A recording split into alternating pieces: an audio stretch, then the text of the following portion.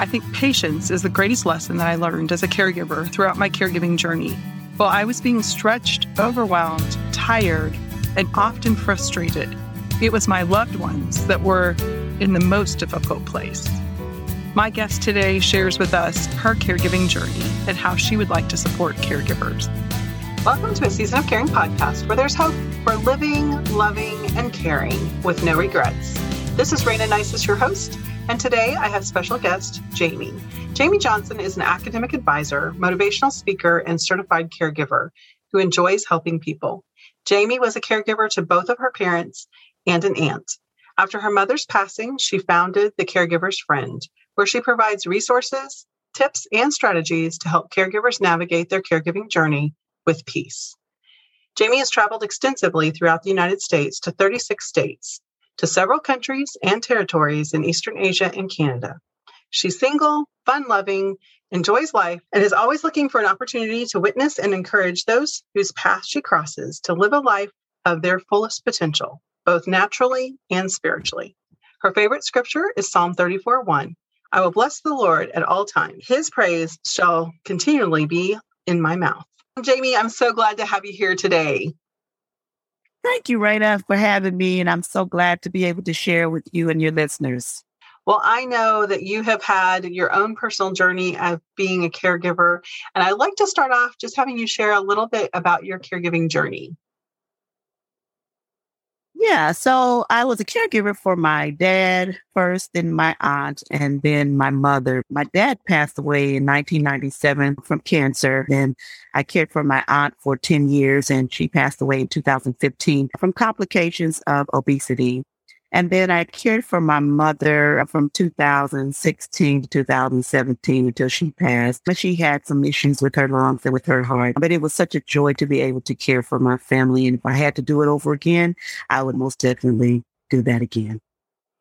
Well, I love that you have the heart to care. And now in this side of it, be able to pass on the wisdom and experience that you gained in your caregiving season. So I love your heart in that. So let's just start off by having you tell us a little bit about what motivated you to start The Caregiver's Friend.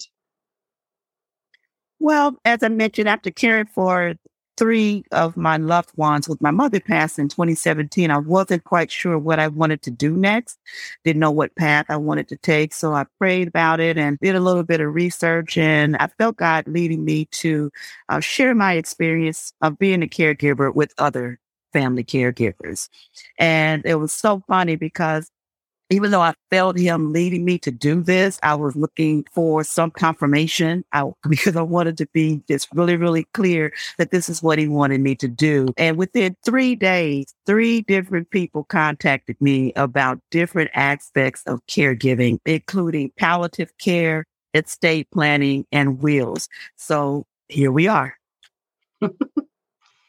And those are all things that can be really complicated, but it's so nice to know that you've had that experience and you were able to then just encourage them and share what you know, probably even refer them to who they needed to get more information from. That's exactly what happened. And with one of my friends, I even took some time out and went online and researched some companies that did estate sales and estate planning and sent over an email with 4 or 5 different options for him to consider. So yes, that's one of the things that I like to provide as the caregiver's friend is resources. And it's so important to be able to, when you're not in the thick of it yourself, we can help by coming alongside people. Is we don't have all the turmoil of the emotions and everything else that's going on right now. And so we can be a great sounding board and then that resource that they need. So absolutely. How can caregivers reclaim their peace if they find that they're just ready to pull their hair out? Well, now that's a good question. I actually have 4 different steps that I use. And it's amazing because I learned these things as I was going through my caregiving journey. No one told this to me, but this is something that I found out along the way. And the first thing is to be flexible. You've heard it said, the best laid plans of mice and men often go awry. And it's true. Plans change daily and change is never convenient. So I learned to make the adjustment and just keep it moving. The second thing is to use your resources. We often hear people say, you don't know what you don't know.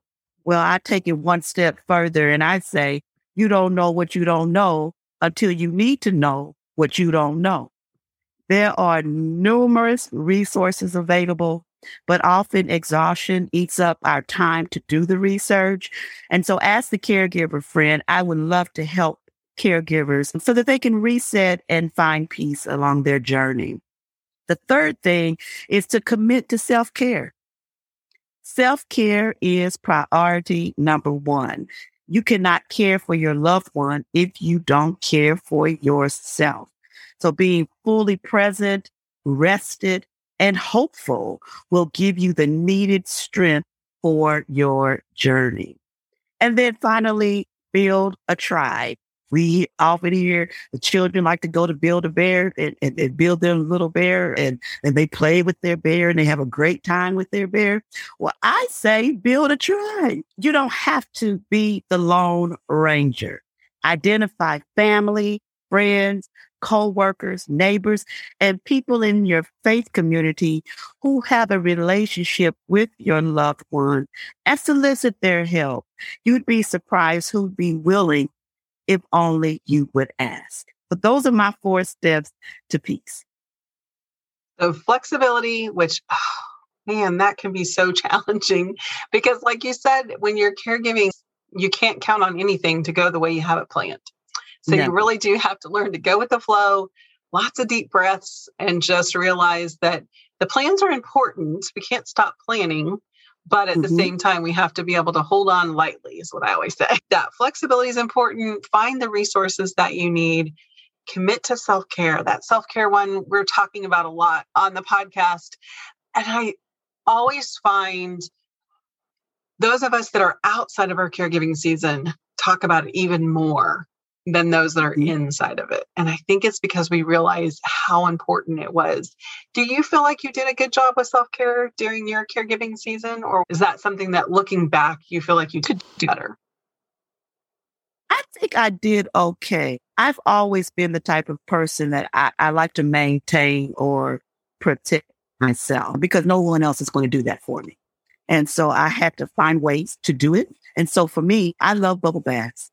I absolutely love bubble baths. And so I built it into my schedule that once a week, I showered every day, but at least once a week, I was going to take a bubble bath because that was the way that I relieved stress. Another thing that I would do sometimes is just go for a walk. When I would leave work, sometimes I would just take that extra 10 minutes, extra 15 minutes just to decompress and go for a walk. And then there were times I would just sit in my car and I would just scream. Now, is that self-care? Yes, it is. Yes, it is. Because I wanted to release. I would sit down. It might be TMI, too much information, but I would sit in the car, in my driveway sometimes, or in the parking lot at work. And at the end of the day or the end of the work week, I would just let out a nice little scream, release myself, and then keep it moving. And it worked for me. I love your examples because they aren't big things. They're things that worked for you. And that's the most important piece of self-care. But they weren't something that took a lot of time or money to be able to do. You were able to treat yourself to that bubble bath and even just kind of having that on the schedule. You kind of look forward to that. And then knowing that having that time, just when you need to scream, you need to scream. So I think that's great. Perfect thing. So then the last thing you said was build your tribe. And I talk about that a lot on the podcast as well. And I talk about building your team. But so many times I think we are so used to just putting that superhero cape on and taking care of it all. And nothing burns you out faster than trying to do that by yourself. So I love that too. Your tribe is so important. And you mentioned family, friends, and those kinds of people. Was there anybody that was kind of surprising to you that was a good support for you during your caregiving? I had a neighbor who was a good support for me. And it was so funny because she let me know off the top, if you need me to sit with your mother, I can sit with your mother, but I don't do restroom runs. So she let me know that from the very beginning. So I made sure that if she was coming to sit with my mother, that we took care of all of those personal needs before she got there. I knew that I could probably only be gone for 2 hours. And so in that time frame, I knew that I had someone that I could trust, someone who loved my mom and who was available for my mom. And that lifted a burden from me when I needed to make short runs places. I have a coworker who was very nice to me and my family. When he found out that I was paying someone to come in to sit with my mother a few hours a day, there were times when on Fridays he would give me an envelope, with money to pay for the caregiver for the week. That was a blessing to me and to my family. But he was a part of my tribe, an unexpected person that was a part of my tribe. So they are there. Of course, you have your family. And I hear oftentimes people say they can't depend on this, that, and the other person in their family. And I know that that's true too.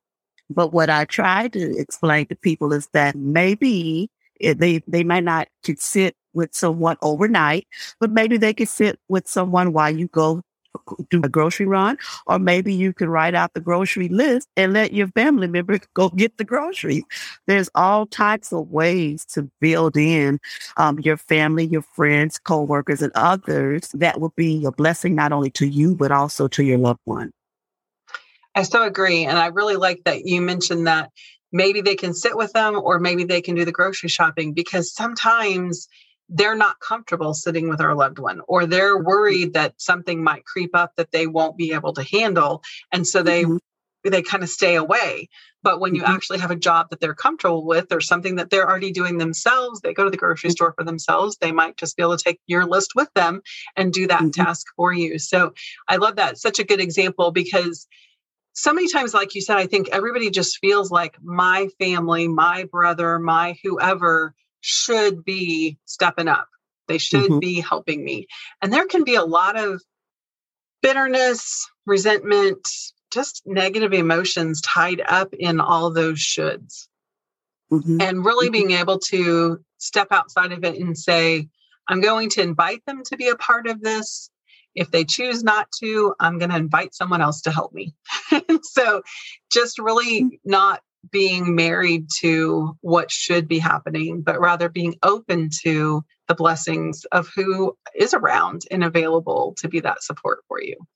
That's great. Yeah.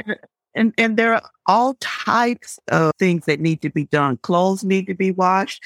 The car needs to be washed. Sometimes you need a drive to the doctor's appointment. Sometimes you need the books balanced. Somebody needs to make a bank run.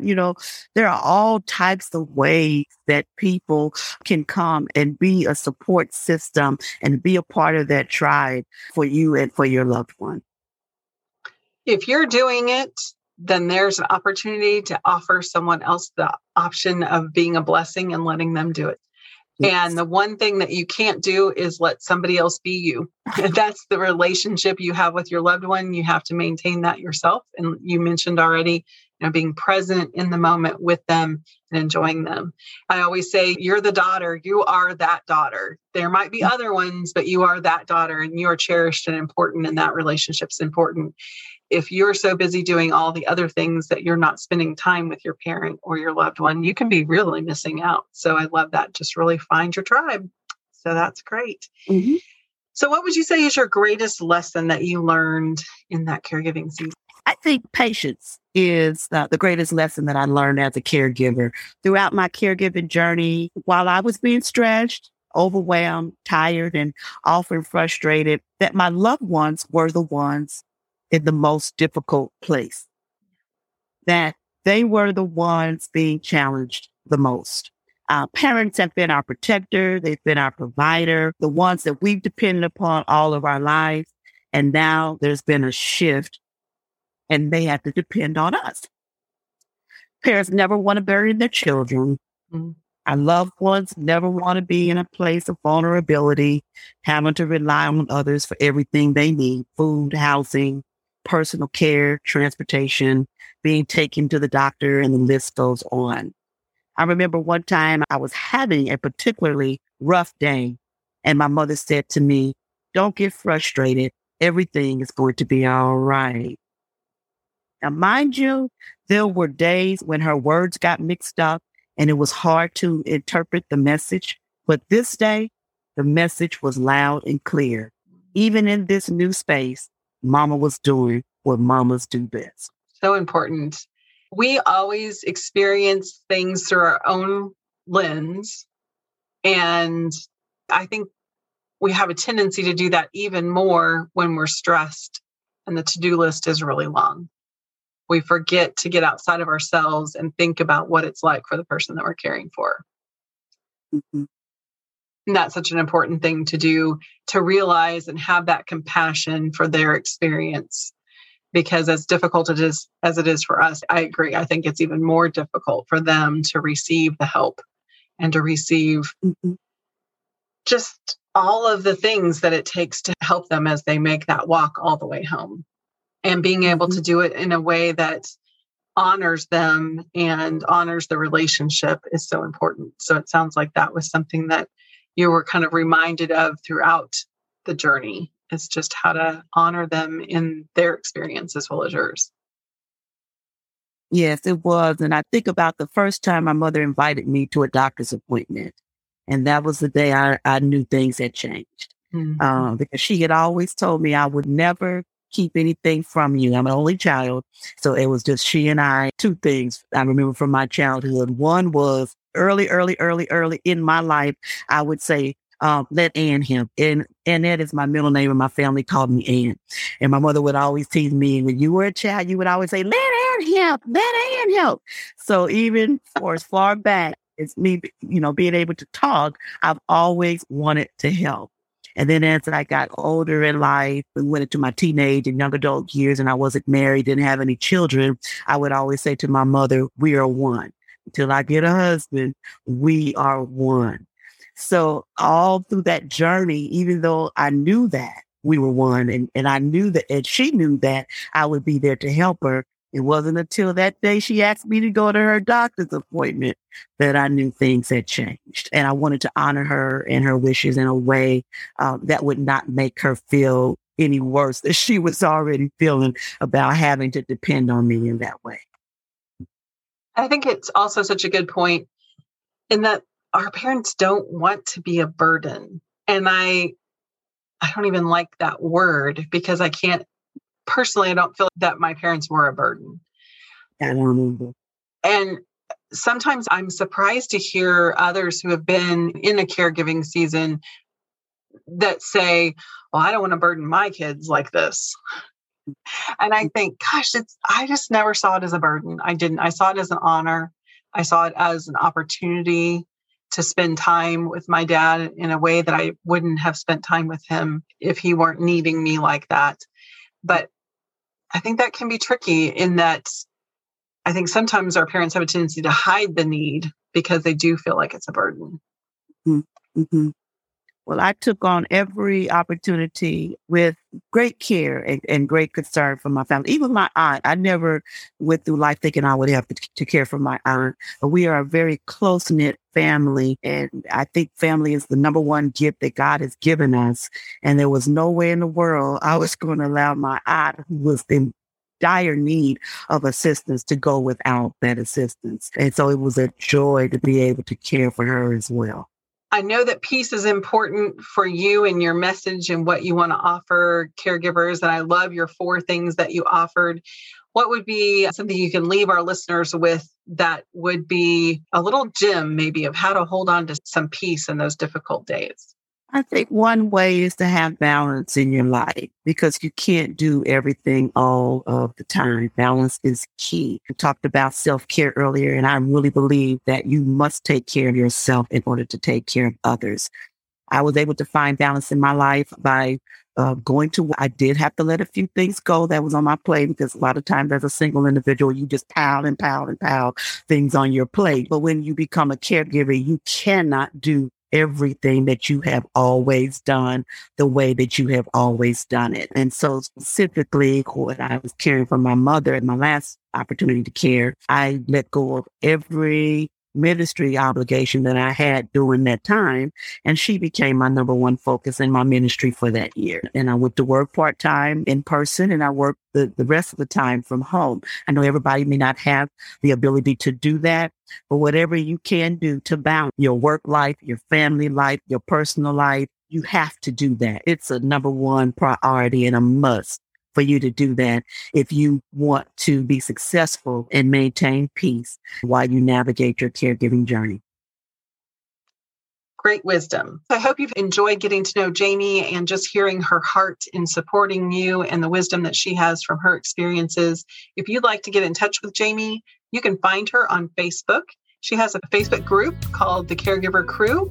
So definitely search for her there and join that group. Get the encouragement that you need for your caregiving season. Thank you again for joining us, Jamie. Thank you so much for having me, Raina. It has been a pleasure and an awesome experience. Listeners, thank you for joining us today. And just a reminder, A Season of Caring podcast is created for the encouragement of family caregivers. If you have financial, legal, or medical questions, be sure to contact your local professionals and take heart in your season of caring.